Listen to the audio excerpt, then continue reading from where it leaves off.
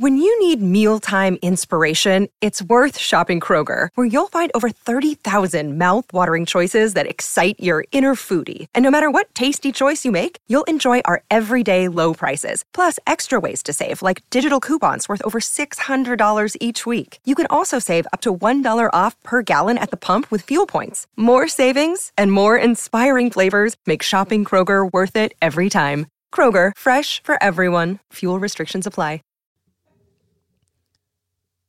This podcast is brought to you by bellacatering.com.au. Guys, the folks at Bella Catering are one of the best catering companies in the whole of Australia and especially in Sydney. But due to the coronavirus restrictions, those lovely folks led by Glenn and Maria are unfortunately struggling. But we can help them, and I want to help them with this show. So if you guys can, and you like delicious things, and you're in Australia, and you're in Sydney, and you're within about a 20K to 30K radius, which is pretty much the entire Sydney basin, if you want delicious food at a great price, and you want it delivered to your house, bellacatering.com.au is where you need to go. Absolutely delicious stuff, family stuff, like, huge get-togethers that we're doing virtually and things like that. You want leftovers, you want that sort of thing, bam, bellacatering.com.au. Glenn is absolutely a deeply questionable individual. However, that should not be held against him. He has a lovely wife, he has a lovely family, and they've got great staff, and they are awesome. Now, onto the show.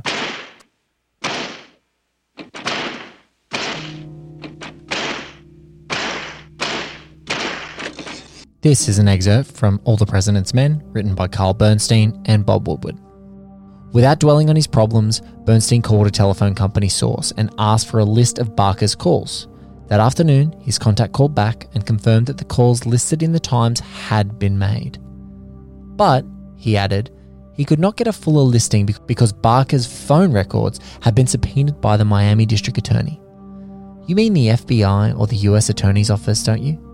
No, the phone company in Miami said. It was the local district attorney, the man said. Ladies and gentlemen, welcome to All the President's Minutes. I'm your host, Blake Howard.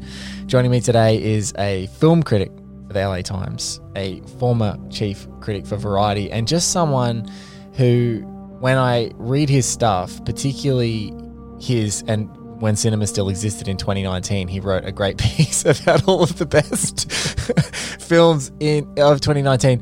He's a guy with such rich insight that he can incisively frame together a really thoroughly entertaining whodunit like Knives Out and the most incisive class commentary of the year, also thrillingly entertaining and now Best Picture winning Parasite, and entangle them together as his sort of co-winners of the year in such a way that it's just like, man, I'm so thankful for him because there's no one like him. So it is with my great pleasure now to chat to him on a podcast finally.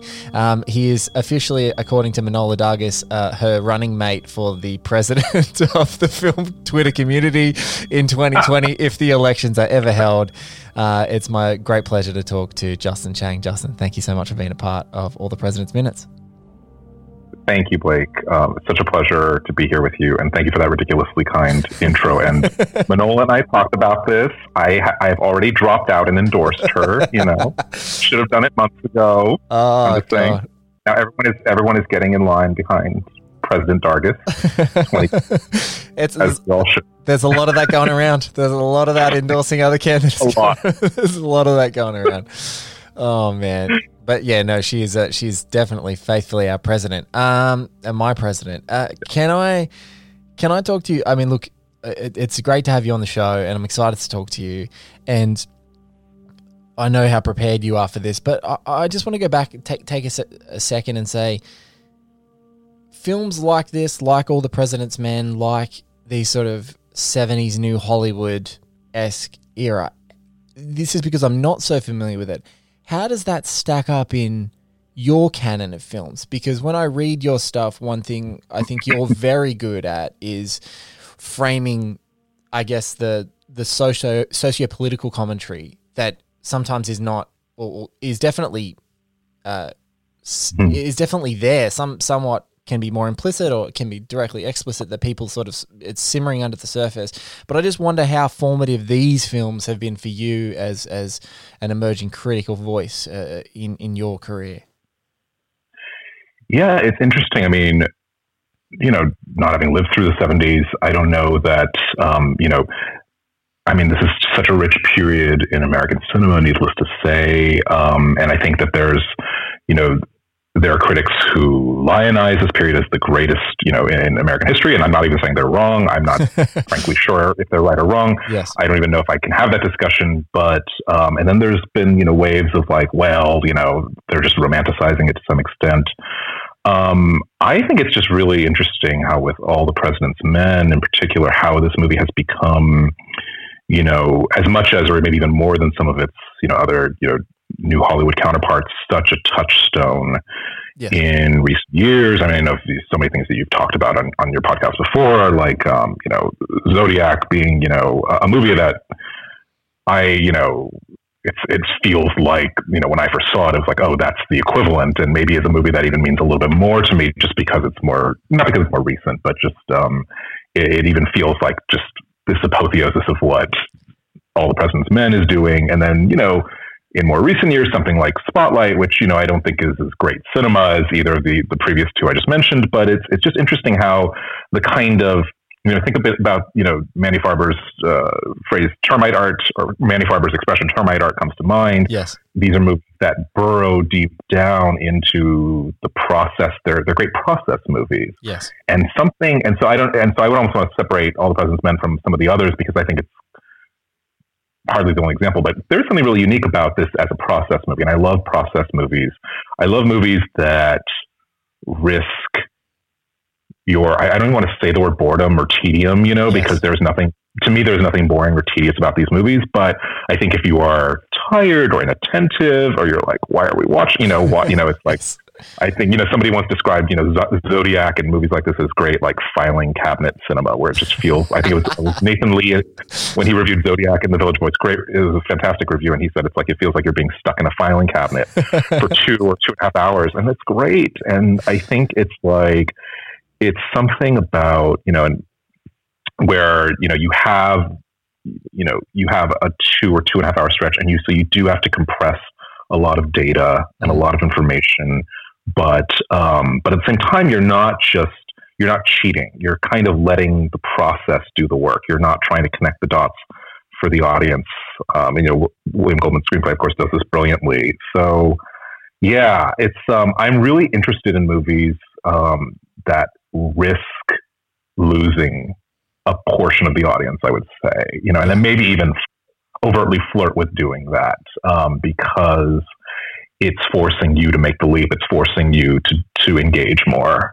So that's what's really exciting about this movie in particular for me. I love when you're talking about risking tedium, there's, and process movies, there's the filing cabinet movie. I love that. But there's a film that that always leaps out to me, and it was a test that one of my film and media lecturers did one time. As Abbas Kiarostami, who's an Iranian filmmaker, he made a film called A Taste of Cherry, and there's a scene. There's multiple scenes in A Taste of Cherry where someone's phone's ringing and the reception where they are is terrible. So they run out of the house, they run down to their car, they run into the car, they turn the car on, the car drives like 500 meters up the road to a hill where a tree is, and answers the phone on the hill. And in the normal cinematic language, or what you would be taught in every single textbook about how to make that scene meaningful, you would have the phone ring. You would maybe, if you wanted to show that they had to go to a lot of trouble, you do some fast, very sexy Edgar Wright, cuts, and you would get him to that hill, right? Like I think Edgar Wright does those cuts so sexily. He does not. Abbas Kiarostami does not do that. He makes you agonize over every part of that, and my lecturer used to do it as he'd play it and just make people watch it and infuriate an entire audience. And then there was it was like a dog whistle for us film obsessives in the actual audience of that lecture, going, oh, there is something so amazing about how in touch Kiarostami is with our experience and this agony. And, the President's does never goes quite to those lengths. I think Zodiac is much closer than both, but it's those things where if you can affect the same agony in the people who are enduring this process too in the audience, there's such a skill to that. And there's something addictive about it I love. I don't think many people would want to go back and do that again and again with the Kiarostami example, but with this example, I love the toil. I love this toil of this movie. No, exactly. I love that too, and it's the idea of leaving in those things that in a different filmmaker with a different purpose may have left out. And you're absolutely right that it's interesting too. You mentioned Kiarostami. I could think a friend who I took to see a Michael Haneke film once said also the same thing about that. It's something we were much more used to, I think, in certain strains of European art cinema, realist cinema, where it's like, why are we watching this? Why are we watching this mundane activity? And I love dwelling on this because I think it speaks to the reason, like, why do we watch movies? And for some, it is for an escape, and it is for more, it is for excitement and drama. And for some of us, it's like, it is to experience the mundane realities of life, to recognize those realities in a more heightened kind of way. And it's funny because I know that, the standard way sometimes to talk about something like All the President's Men is that it's such a wonderfully low-key movie, and that mundanity is a word that I will probably overuse in this next hour because it's one of my favorite. I love, I love the cinema of the mundane. But it's funny because when I first saw this, and I guess might as well go to that, it's like I saw this in college as a journalism student. Mm-hmm. I may have seen it before then. I can't remember the first time I saw it, but it was really weird because I was one of those people who actually saw it in tandem with reading the book, because it was assigned reading in like my journalism law class and history of journalism classes. So, it's interesting when you're receiving it from that angle. It's like Woodward and Bernstein, this the most lionized duo in American journalism, and just watching it then, I was struck by the rhythms of this movie, the visual language of this movie is much more. And I think I was watching it on probably some crappy VHS copy that I can't remember. And it didn't. Many of us have been in a overlit library on a shitty VHS watching classic movies. Absolutely. Oh my God. I was watching like Godard and Wong Kar-wai movies in my library. It was like horrible. I reckon, if I'd had Letterboxd back then, shit, it would have looked impressive. Like the classics that I absolutely just mowed through in that shitty library on terrible TVs with interruptions and whatever. But yeah, like that's the only way that you could do it. That's the only way you could do these things. It really was. And so it was kind of a revelation, I think, even just to rewatch it. And I've been kind of rewatching it just over and over, just individual scenes here and there in the past 2 weeks or so. And on my, decent, reasonably sized TV screen, streaming it, and it looks great. I mean, it's still nowhere near. I've never seen this movie on the big screen, and I feel like that's a huge loss. And the minute, once we are able to go to theaters again, I would love to. If this, I was so lucky in Oz. In Oz, they do classics at sort of one of our big cinema chains called Event Cinemas in Sydney, and I saw 2 films in like 2 weeks with a couple of my buddies, Garth Franklin and Stu Coote, who've both been on the show and big parts of my other show, One Heat Minute. And so we were making a rhythm. Like 1 week was Presidents, and Stu and I had both seen it. Garth had never seen it, or maybe had only seen bits and pieces of it, and we saw it on the big screen. It was in a digital print. It looked amazing. To be with an audience was incredible. But it wasn't on 35mm. And I was just like, it's one of those things where you're like, oh man, if I was at a New Bev or like in Sydney, the equivalent is like the Haiti and Orpheum. It's like if someone had a 35mm print of this, I feel like you would, it'd leap off the screen in a different way. And the other tragedy, which I'll just say again, because it was just one of my last, experiences, is there was the Searchers. They had a digital print of the Searchers, but it wasn't in the correct aspect ratio, Justin. It wasn't in VistaVision. And it was just like, it was terrible. And it was you can't do that. But I agree with you. There's something about, it looks tremendous. And the example that I want to touch on with you is that, and this is a real thing that I think about now with Spotlight, is there's definitely like a bunch of criticism about that movie around lacking style. And I really feel like if the voice of Tom McCarthy as the director and filmmaker in that movie is anything, it is Liev Schreiber. Like Liev Schreiber's character is there, and at the end they've got the story. He's got the story, and he's circling red with a red pen. Bless the red pen, right? Ben Bradley in this film. Absolutely. He's circling the adjectives, and he's like, get the adjectives out of this story. And I feel like that's Tom McCarthy's whole style. So if the intent is get the adjectives out of this story, tell it as ugly and as raw as possible, because the emotion and the time and the regret and all those things are just going to be on the canvases of my performers' faces. And God, it's just like no one's wearing makeup. Everyone has every line in their face. Like, no way. Like, I think of Roger from Mad Men in it. I always forget the actor's name, but I'm like, he's Roger from Mad Men forever. John Slattery. Yes, absolutely. Yeah. John Slattery's face is like, in this movie, has never looked so haggard, and you're like, wow, like as Roger, he's a stud. Like, he's just, his hair's always perfect, his suit's amazing. And so yeah, I think that's one thing about this film is, while it is that cinema of the mundanity, and in those newsrooms you're grinding through, the style is so beautifully interwoven in the language in a way that is, I think, is incomparable to something like, you can't compare it to Spotlight, because Spotlight's doing something completely different. Right. It is something different, and oh my God, Liev Schreiber in that movie. We won't talk about Spotlight too much, but that's my favorite performance. And I think it was one of my. I love that performance so much, and it just shows you how you can be riveting. Completely underrated. It's like his best performance in his whole career. It's truly the best thing I've seen him do, and he is like his face is just like made of just immovable granite in that movie, and yet so expressive too. And I love that we're talking about this, because it's like, even within this if you talk about just newsroom cinema, I guess you look at David Fincher, you look at Tom McCarthy, and you look at Alan Pakula. It's like there's such a gradient even there. There's such a diversity of style even there. And I would say, Fincher is the one who is maybe the most overtly kind of virtuosic in the way he places the camera and the colors of the news and everything.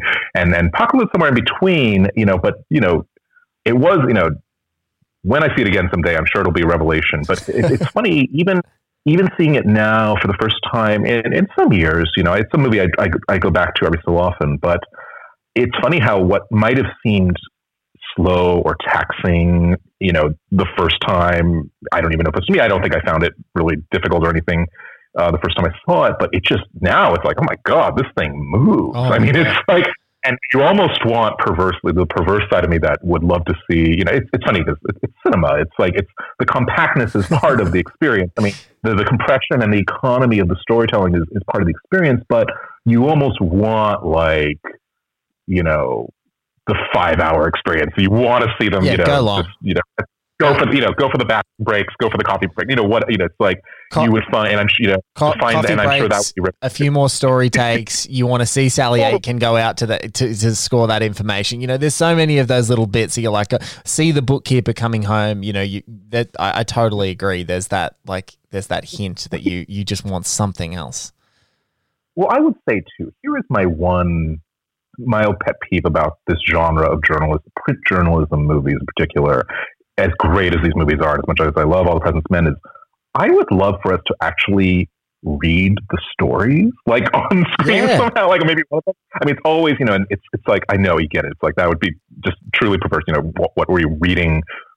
Reading column inch by column inch on the screen, that'd be ridiculous, But here, in most, the convention is usually you get a montage of headlines, or in All the President's Men, you get the glimpses of the front pages, and as they're being delivered to the White House, right? Yeah. Delivered to the White House, and that's great, and that's and I get it. It's like, yes, that's all you need, but it's like, and even I would almost love to go more obsessive and like, what if, close up, what if you're actually circling on the page? And I realize I'm probably speaking only to you and myself, and I don't know who else would anyone like listening to this show, anyone who's listening is feeling the same. Well, absolutely true. No, I'm not speaking into the void. I'm sure there are people who, the listener who would find that.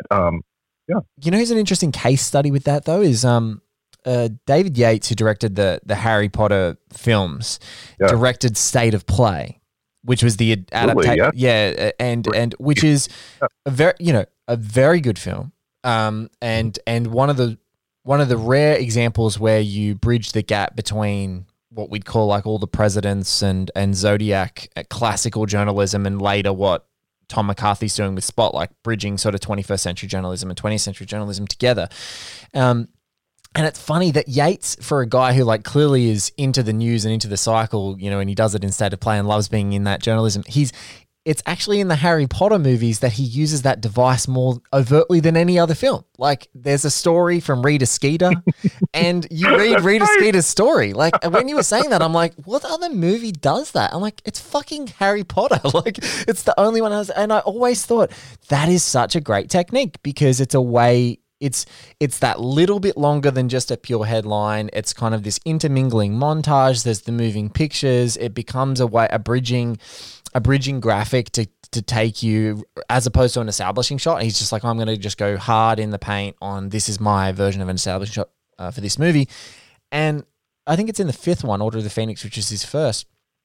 I always thought that device was so terrific because it helped him move. It helped him get from point A to point B. It helped him to exposition dump and keep the momentum up in what was already a long movie. And yeah, I don't think I've seen it anywhere else. I didn't think we'd get there. Yeah. I didn't know we'd arrive. I love that we're talking about Harry Potter. No, I am always, I mean, people are like, too good to talk about Harry Potter. I don't mind, you know, and it's just, but no, I mean, that is also, that particular story in the cycle too is very much about, you know, political deceit and about skullduggery. And, you know, yes. and in that case, journalism is a very negative entity, you know, yes. because Rita Skeeter is a total hack, total, you know, sort of Voldemort kind of hack or something. I'm butchering the fantasy. People are going to get mad at me, but you know, exactly right. I mean, and I love that the idea of bringing that kind of rigor even to a fantasy world.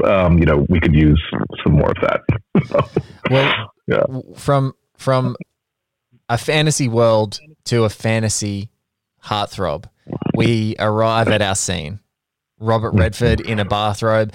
A wonderful little minute. And again, in the last few that I've recorded, and people get sick of me saying this, but sometimes when scenes unfold, they're just perfect. They just feel like they were intended to be 60 seconds.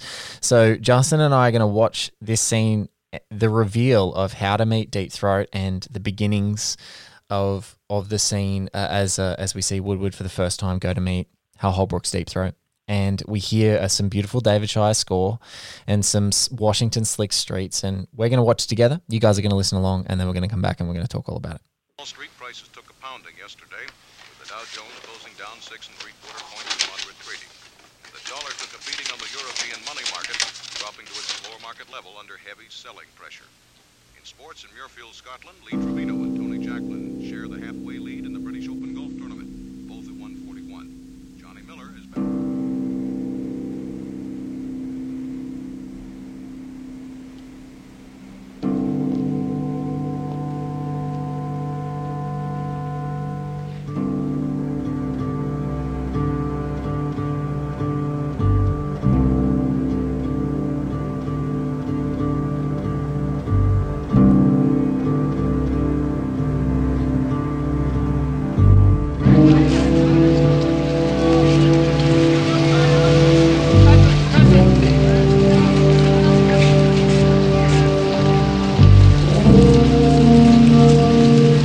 What a cracker of a scene.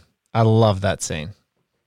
It's so great. And it's funny because you told me it was this minute. I was kind of relieved that, it's this minute, not the next one. The next one is great too, but it's way, you know, it's it doesn't have as much incident. There's not as much incident. It is in the minutia. Like you're in a cab, you're changing cabs, you're walking. There's the lead up to this scene because, you know, what hopefully people are going to enjoy about the show is like when you're stitching this whole scene together, it's kind of impossible not to talk about the surrounding minutes. But this particular sequence is, once the flag goes out, it's so hard to imagine going, what is he doing? Like, is this the lengths that Deep Throat is making him go to? Like, who is this guy? And so it's nice to just see this. I love this unfolding moment. It really sets the tone of, like, again, it's almost like that shot in the 30th minute and the 31st minute of the Library of Congress as it's pulling out. Yeah. We're being dwarfed. We don't know what this big system is, but it's there. You're getting, there's a sense in which watching the scene, you know, the paranoia has sort of been simmering for a while, but suddenly this real palpable element of danger enters the picture because, and part of that is what I think this scene does so well is I think it speaks actually to a little bit of the difference between the movie and the book, where, you know, it's the withholding of information because you don't know who this guy is. You haven't heard the words Deep Throat yet, of course, you know, Deep, whom we now know, of course, since 2005 to have been Mark Felt. And it's funny because after I watched the scene and I went back to the book and I reread this part, and the way the book lays it out is so much more, you know, obviously kind of cut and dry, the book is trying to give you that information, and the movie plays it for suspense and, you know, even just the details, the minutia of the system that they work out, you know, in terms of with the red flag and the circling of the page 20 in the New York Times. It's like, it's almost, you get the sense it's like, is Deep Throat, like, does he have this apartment bugged? And you don't know who he is. You don't know their relationship. There's a lot of like variables that have not been introduced. And I think that the way, and it tells you, I love this scene too, because of course, obviously this is very standalone about Bob Woodward, this whole scene. And you're getting a sense of who he is too, and his history, because up to this point, you know, he's had this, you know, this somewhat catchy, but gradually finding its way back and forth with Carl Bernstein. And, you know, he is sort of the rookie of the two. Yes. He has only been with the paper for 9 months. This, you know, and has something to prove, is sort of seen as this, you know, preppy, not very serious, you know, like can he cut it is the thing. Yes. And, you know, and the story has stalled, and I think it's interesting too. And really just in terms of the setup of this whole moment, it shows you something about, you know, Bernstein's, response and attitude is to sort of, you know, kind of go to the mat and fight with Ben Bradley about it. No, this is a really important story. And then Bob Woodward's attitude is, no, we don't have it. He said, we don't have it. Let's find another way. And I think it just tells you, it's just a really nice, you know, shows you the difference in their characters, and their temperaments obviously, you know, prove very complementary. But then Woodward goes and he, you know, he makes this phone call, and then, you know, and seems to have gotten shut down, but then this happens. And it's just, and so it's literally where the story is suddenly, it almost feels like the story is pursuing him all of a sudden. And I just love, I don't know where I have so many, I don't even know where to start with. But why don't we, I guess, from the beginning? Let's start with one thing. I just want to jump right onto the coattails of what you were saying is what we know about Woodward so far, where he's been really virtuosic compared to Bernstein's ability to wrangle a story and just show that it's in his ability to extract information out of people. And so there's that great scene in the courtroom where he's extracting so much more information that no one wants to be giving him. I don't know, you talk to him and he's having a conversation 5 minutes after with a person who's already said, I don't want to talk to you. And so that is his real wonderful skill. And so then for a lull in this movie, which again, when you watch it in real time, you blink and you're here. You know, things are all happening so fast. But when you're here, you're like, oh, this is a guy who's really good at getting information out of people. And so it's in this moment where the movie starts to rest on his shoulders that, like, oh my God, he's got a source that can see a flag on his balcony. Like, exactly like you said, he's got a source who's able to communicate with him by putting a note in his paper between the time at like whatever 4 a.m. that the New York Times is delivered, and who is that contact? Where are they? From another paper, and it gets you to ask all those questions. But I think that's that one thing that, unlike Bernstein's, you know, tenacity and his greenness are their probably weaknesses, it's Carl's being able to glance at a news article and go, where is the actual story here, and how do I layer it? It's his ability to talk to people in this movie, and that's like echoed through his entire career, right? So I love that in this scene. It's like, oh, now the door's opened up, but we don't even know what door this is. We don't even know where it's going to. We don't know. And it's very true. And even just with the realization that Woodward had a source ranked, who's positioned at one of the highest levels of the federal government. And again, we don't know that watching this, which adds to the sense of danger. I was just so taken with just the detail, because, you know, you think about this, you know, how true to the, you know, and it can be very boring sometimes to talk about did it really happen or not? Although with the movie, with one of the great journalism movies of all time, that question becomes a lot more interesting. And so it was just so fascinating to me, the details of the system that they worked out and how did they know? And I think that, this is again where there is a narrative economy in this movie that leaves out the scenes where they were probably working it out. It just seems like all of a sudden, Deep Throat knows the layout of his apartment, knows the delivery schedule for his New York Times. I have to say too, and because it starts kind of with the New York Times, by the way, another pet peeve of mine with journalism movies is newspaper front pages that look nothing like the actual front page. I mean, I know it's probably easier in 1976 to duplicate a 1972 front page, but I've seen, it's just like this, newspaper front page that looks a little more like my high school newspaper than it does. I'm kind of a font of this. I love typefaces. I love kerning and letting and all that. You're allowed to have that. That is a totally job appropriate pet peeve. My greatest pet peeve in multi-million-dollar movies is really terribly photoshopped family pictures. Like if I'm in the middle of a rigorous, it could be a whodunit, a thriller, it's got me. If I see a dumb, photoshopped face, I'm like, how? How did this get through? How? How did they not have somebody in place to catch that? Send it to the internet. Send it to the internet. Send it to the internet. In 2 seconds on Twitter, someone will have one better for you. Just stop. Yeah, nothing infuriates me more. So yeah, we'll get back to our pet peeves later. No. But no, I think that to me, for the significance of the New York Times is really, and this is something that the rivalry between the Times and the Post is very important in this movie, and also in the Post, Steven Spielberg's movie prequel to All the President's Men, basically. And I just love that, the note from Deep Throat to Woodward is being passed under, within the fold of the New York Times. I mean, just that this is the paper, this is another, not an adversary, but this is who they're competing with. This is the paper of record that the Post is trying to, and will eventually not only, keep up with, but will actually beat to the story. And so there's something just kind of, very fitting about that. It's so omnipresent in his reality that I'm not going to bother putting it in the Post for that day. It's going in the Times because I know you're reading it. I know that you're going to be reading it.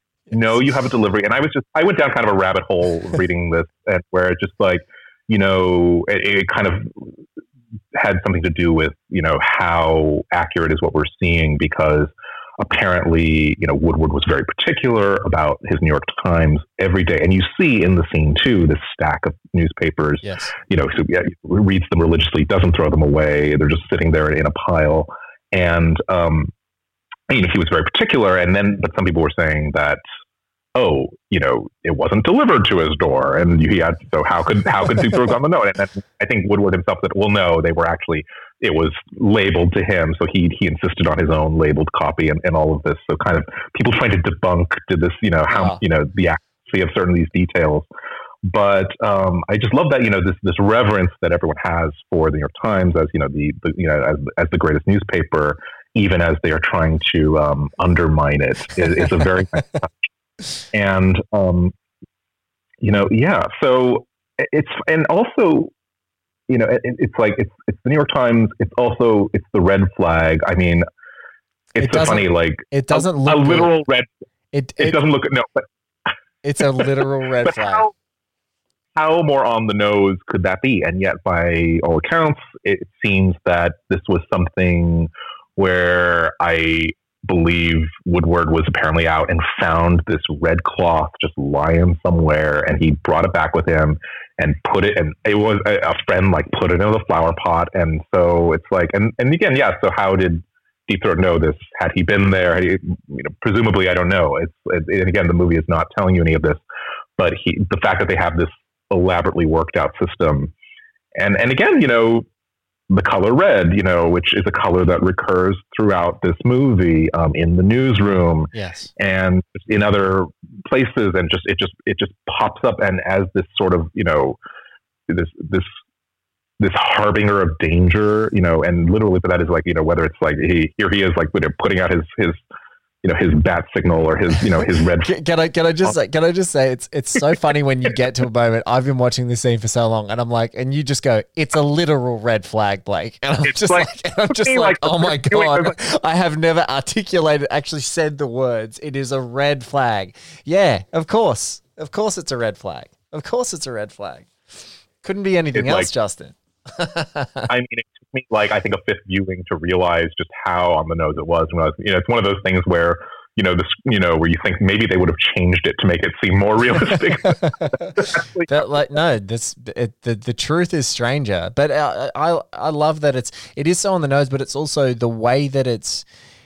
And you can attest to this as a guy who scrutinizes so many films and sees so many films. It's like the economy of the. If you now in this moment, where other moments we want to get lost and dive into the minutia, the fact that they go, the system it works and we're going to gloss over it makes it effortless. And it's like, we're not going to focus on that. We'd rather focus on what it takes for him to pound the pavement, to have a system to do that. We're not going to talk about how it's worked out.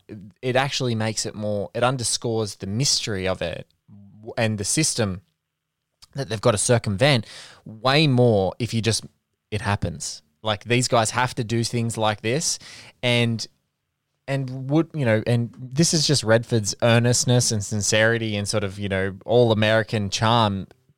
He's just kind of like, oh, this is strange, and puts the red flag out there and jumps in a cab, and he's just like, I guess I better do this. This is how I got to do it. He's so businesslike about it. And to what you were saying about, you could make an entire movie that consisted just with his interactions with Deep Throat. But this is where so much of the source of the intrigue lies. And this is a movie. What I love about this movie is that it is explaining a lot to you. I mean, in some ways it's an explanatory kind of movie. At the same time, it's intent on preserving some of the mystery of Watergate and some of the mystery that would be debunked, or not debunked, but would be dispelled when, Felt came forward and revealed his true identity. But here it's like, this is a movie that respects its mystery and knows that is sort of one of the enduring sources of the power of this story. And, you just hit with so many questions. But yeah, the fact that Woodward just does not question it. And it's funny too, this is a moment that this scene comes almost like as a bit of an invasion, or this moment. It's an invasion of his privacy. At certain, I mean, we're watching him in this private moment, so the camera's mere presence is that as well. But here he is in his bathrobe, and Blake, you and I were talking about earlier, just like, it's like no one has ever looked better with sopping wet hair in a bathrobe. It's so funny to me. I think this movie is built on a lot of paradoxes, because in some ways it is, these actors, Hoffman and Redford are, sort of deglamorizing themselves, dowdying themselves up to play these journalists. But at the same time, is the movie itself, there's only so much they can do. They're glamorizing. There's it's this. How can you not? It's an oxymoronic pursuit. Like, it's like they are there to lionize them, and their mere presence makes this film viable, right? Like, it's like, that's the other practical and pragmatic thing you have to do is when you and I encountered it, and by the sounds of things, it was around the same time of our lives. We sort of encountered it at that level, and for me, it was university level. Yours was colleges. When you encounter this movie for the first time, we're encountering it in this protracted way. Like, it's completely away from when the film is actually made, and so what you have to go back and go is, God, that maintenance of that mystery and the withholding of facts there is what is keeping people interested who have literally seen nothing but this story in their newspapers for 2 years, which is something that is unconscionable to you and I. Like, it just doesn't even compute. It's true. I mean, the economy of the storytelling is in part of, exactly as you say, it's a response to the immediacy of the movie, how quickly it followed the events that it portrays. Which and is so it's also like crazy. Which is crazy. Completely crazy. And, oh my God, it's just funny. It reminds me even of, I mean, different case, of course, but, when people were asking if 5 years after 9/11, it was too soon to start making that movie. And I understand because that was a different kind of tragedy and trauma, and this, when you're dealing with mass death, but, I totally get that. But there's something really bracing about, and I know that a movie like All the President's Men is more of the exception than the rule, but the much vaunted, risk-taking of the 70s, just the no holds barred, the sense of creative risk, which is what we so cherish about that decade, and the fact that they felt that, this is going to be a really compelling movie, that the public is actually going to want to relive this, that there will be something, whether they learn anything new, there'll be something, I think they would, but there's something really cathartic about going back to that. And here, watching it and play, and I think about this a lot, because whenever I think about Watergate, when I think about, events that I didn't live through, and just, but they're still so much a part of the consciousness of people who are older than I am, I feel like this almost sense of like yearning, almost like, oh God, I wish I could have lived through that. And so a movie like reading the book, reading the coverage, watching this movie is the closest we can get to that. It's so crazy because it's like that whole Vietnam era. It's like, man, if only we lived during Vietnam. And it's like so dumb. It's the stupidest. It's so dumb. I'm like, God, this stuff. It's like not nostalgic. I mean, there's things with Watergate. There are things to be genuinely inspired by, and to think about, if we, everyone is of course, extrapolating that from that onto our present, where just, yesterday when Trump was saying, the president has total authority, it's like, okay, wow. It's like, it's enough to make, and of course, Charles Ferguson's documentary on Watergate, it's like, it is enough to make you nostalgic for that national historical trauma. At least that was better than at least for all of Nixon's obsessive flaws and bad things, at least he had the dignity to retire. At least Like it's so funny is that the Trump presidency is truly the greatest savior for the Nixon legacy. Like it is literally everyone's reflecting and going, you know what? He was fine. He wasn't that bad. He wasn't that bad. I mean, look, we should have kept him in. Watergate, schmortergate, It's one of those crazy things. But no, I agree. There's when we look at it and it must happen with cinephiles, like I think about exactly what you said, like the creative, there's like those creative instigators, these huge tumultuous political moments that are happening, and then all this creative risk that's happening at the same time. And you go, man, I wish I would be in a cinema to have seen Taxi Driver when it came out, or I wish I was there. And I think this is another really hugely new Hollywood movie that doesn't get the credit for being a new Hollywood movie. At least the first half is. It's Jaws. Like the first half of Jaws is as new Hollywood as it gets. It is about, and all the memes have been telling you, it is about a mayor who would rather people die in his town than close a fucking beach. And it's just like, that's as new Hollywood as it gets. And it then just so happens, and this is the skill of Spielberg, it then absolutely transforms into a monster movie. But all of that, I think what actually frames the movie perfectly and keeps us interested and keeps the fire in our belly, it's the context of that. It is that you would be willing for money, for the economy to sacrifice people's lives, and it's fine. And everyone is in complete agreement about it. But there is a tipping point where morality does set in. And that first half, of course, describes a situation that is playing out in cities and communities all over the world. All over the world. And in the U.S. And prescient, to say the least. I mean, it's like, yeah. I mean, if we can do one thing in this podcast, it's to underscore how stupid we both feel for wanting to be back in the 70s. For this time, but it's like it just might be an indictment of our current situation in the 2020 that, God, wouldn't it be nicer if we could just be outside and there were wars going on and there was political intrigue. So much better, right? Oh my God. But it's truly, and I mean, it's telling how, the movie, which completely holds up now and feels as fresh as it did then. Yes. What seemed like just a purely practical, pragmatic, economical storytelling decision back then now plays like a very just effective suspense device. And, you're completely, if you're coming to this movie, however many 40, 50 years after the events that it portrays, it still just works like gangbusters. So, and just in the scene too, going back quickly, it's like the sense of like, I think it's a great scene about, the workaholism of journalism. Yes. This is, you're in this, I think the second time we've seen Woodward's apartment. The first time is when he gets called out to the Watergate burglary story to begin with.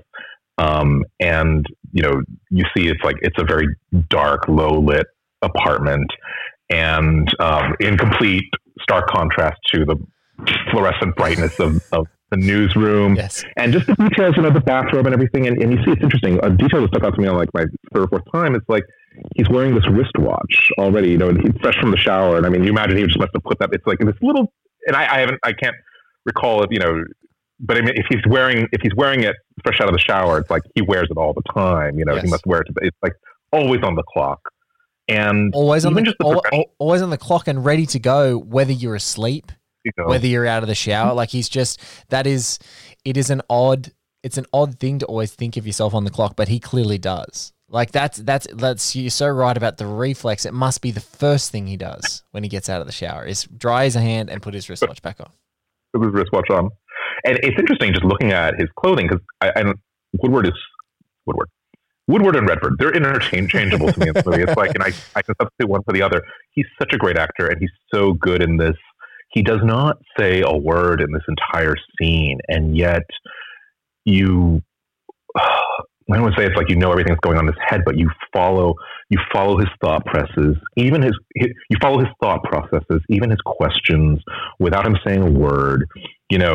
In that shot of the balcony from the outside, which is itself kind of this chilling shot where this apartment I think was on the 6th floor of where he lived back then, and but you don't know where he, you don't see the top of the building, you don't see the bottom. Yeah. All you see are these identical rooms across the way, adjacent. It's like, is he being watched from one of those? He could be anywhere, right? Deep Throat could be anywhere. Apparently now we know he was watching from below in the courtyard or the alleyway or wherever it was. But in that shot, when Woodward comes out, it's like, oh, he's changed his clothes. He's wearing now, this, pressed shirt and with the sleeves rolled up, and he's wearing trousers.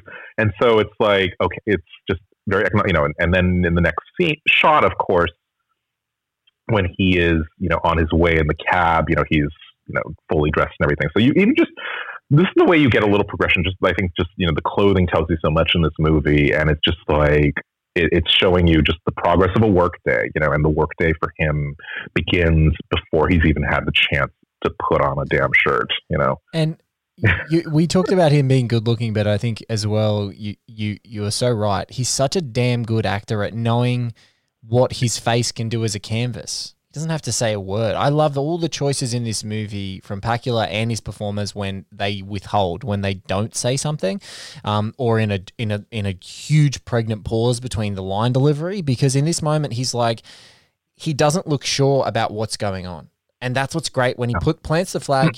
He's not sure. We're not sure. We're directionless as to where he is. When he's in the cab, he's looking and it's inquisitive and it's confused, and it's like, I don't know why I'm now going to the lengths, but all of that is just playing out. It's like you can almost feel how clinically the direction writing is there. Just like, don't have him saying anything, but he's curious. He's on the way. He doesn't know what he's doing, and like that being so in touch with that mindset in that moment, I just love it, because it's like they're the scenes that you can just watch over and over again, because nothing ever ages with emotion. Like nothing ever ages with his emotion. Absolutely. I think it's instructive to think, I hadn't thought about this before, but just what would the Dustin Hoffman, Carl Bernstein version of this? Oh my God. Maybe, would he be talking to himself? I don't know. It's just like, it's just a completely different kind of scene, right? Much more kind of... he would be smoking... He'd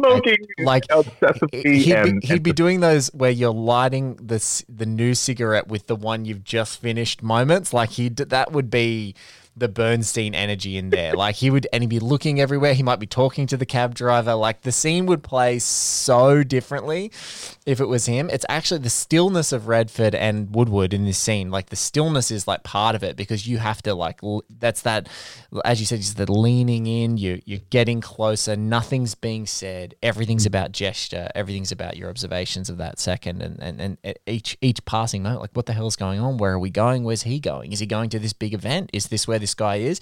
And I think for a brief second, we forget it's like when he gets out of the cab at this event, you're like, oh, the traditional, what is now kind of a rote thing is like, oh, you go to a big public place and there's, in espionage films, you stand there and then in this crowded room, someone stands directly behind you. They don't look at you and you're having a conversation with them and you're not looking at each other, but you're in the same room. And it's like one of those things, but even the more, I suppose, hallowed turf of an underground car park is about to come up in what follows. But, God, the Bernstein version of this would be hilarious. It would be hilarious. And yet I think what binds the two is that you come away. It's the twin ship actually, as well as the contrast between their characters. Is that you think about Bernstein's tenacity and his fearlessness and his confrontational quality, and as you I think alluded to at the beginning, it's like you realize that Woodward, it just doesn't is a more quiet and reserved guy, but also has just as much courage and just as much tenacity in his own way. He is just so unflappable about it.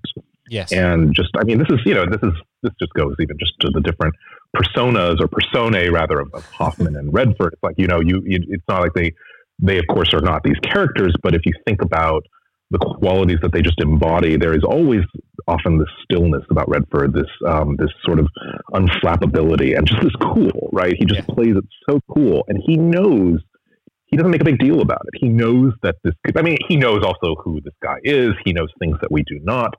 So I think he suspects that yes, he will emerge from this with his he's not in physical danger unless from people who are pursuing him, of course. But he knows the risk and he's willing to take it, and he just goes about it in a way that is just very methodical. Very okay. Here I go. And can we go to when he gets in the cab, that part? Can we talk about that?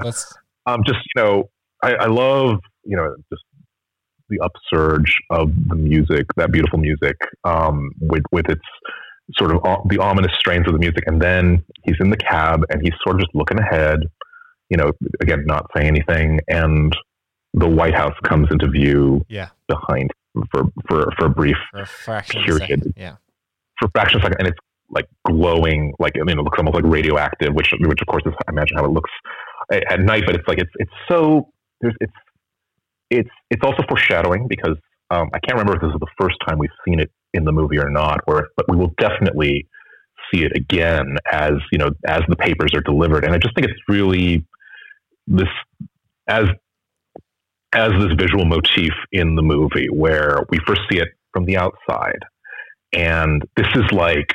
And we don't, viewers in 1976 right now we're just skating around it. We haven't confronted. There aren't any stories that are penetrating. There aren't the amazing scene where the person starts to take photographs of of Bernstein with his FBI counterpart out the front. We haven't gotten close.